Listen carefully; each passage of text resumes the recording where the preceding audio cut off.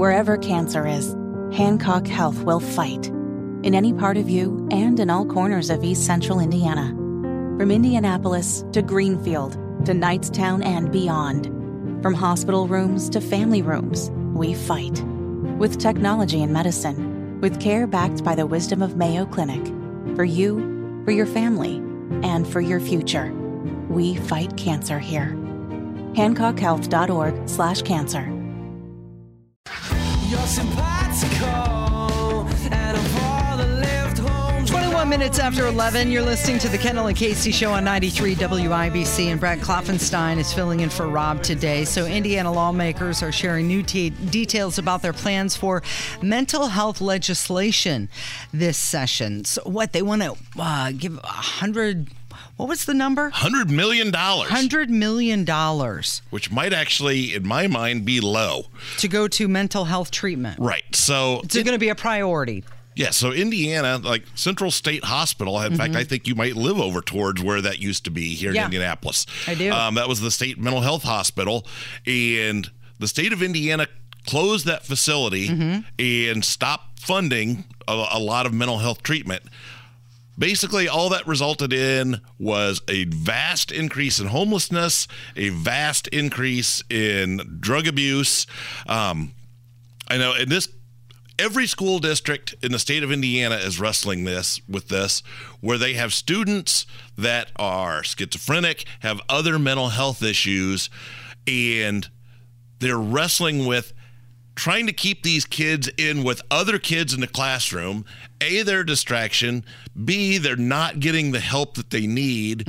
Or C, if they do, oftentimes schools are spending like $40,000 because you have some of these kids that truly have a mental health issue and they're not receiving the treatment they need in a standard school setting, and these schools are spending $40,000 a year or more on one kid because the kid has probably two instructors that's with them. They're in a room by themselves, and it's a specially built room because oftentimes these kids are a danger to themselves and others. So I think the state is finally realizing they could save a lot of money in the long run by actually putting money into mental health, dealing with these individuals on the front end, get them treatment so that their meds are right, that they have the right instruction, that they are actually learning how to be functional adults or students or kids. And in the long run, you're going to save money because you've got 400 school districts around the state of Indiana, and every one of them is having to deal with this issue. Yeah, they're saying once they get into the criminal justice system, it's hard to get out. It is. So we're trying to prevent that. And even our prison system, the prison system was designed for rehabilitation, but the vast majority of people that are in prisons have some sort of mental health problem. They need treatment, and they're not receiving the treatment for what their issues are. I applaud this. So whoever is behind this, you get the good clap from Brad Klopfenstein because this is long overdue. Now, do you think that a lot of this is arising because of the lockdowns, or do you think this predates the lockdowns? It's some of each. Because now studies are coming out saying that 1 in 5 teenagers today have suicidal thoughts. Yes. And much of that is because of the lockdowns and the mask wearing and the not having personal connections and being face to face with people. Talking to teachers from a number of different districts, they talk about the COVID kids, especially the young ones where they spent basically a year and a half on their parents' lap. Trying to reintegrate them into a classroom setting has been a challenge. And there's anxiety and mental illness that goes with that. And I know that, they're dealing with anxiety far more than they ever did in the past. And it is a factor of being locked down. They don't have those social interactions. Now, you don't want to discount video gaming, and I think people could be sitting next to each other, but they're interacting far less. And just those social interactions.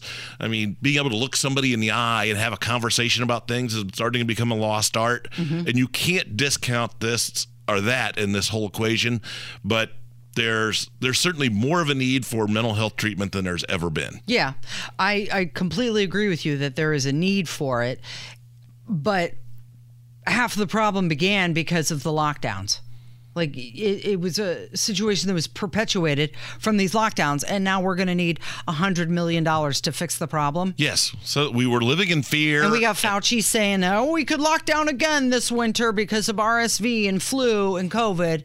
He needs to come up with another line, So- and that's not going to happen. So We know that's not going to where happen. does it end? Like, let's for your physical health, you've got to stay inside and wear a mask, and you can't go out and be among your friends.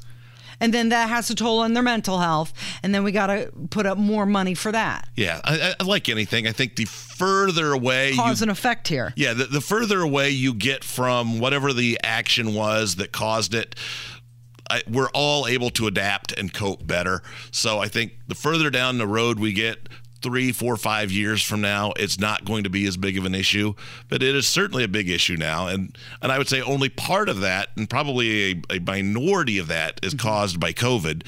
A majority of it either is things that had gone untreated in the past and we're more aware of it now, but it is certainly an issue, and it's an issue that I even see out in the public.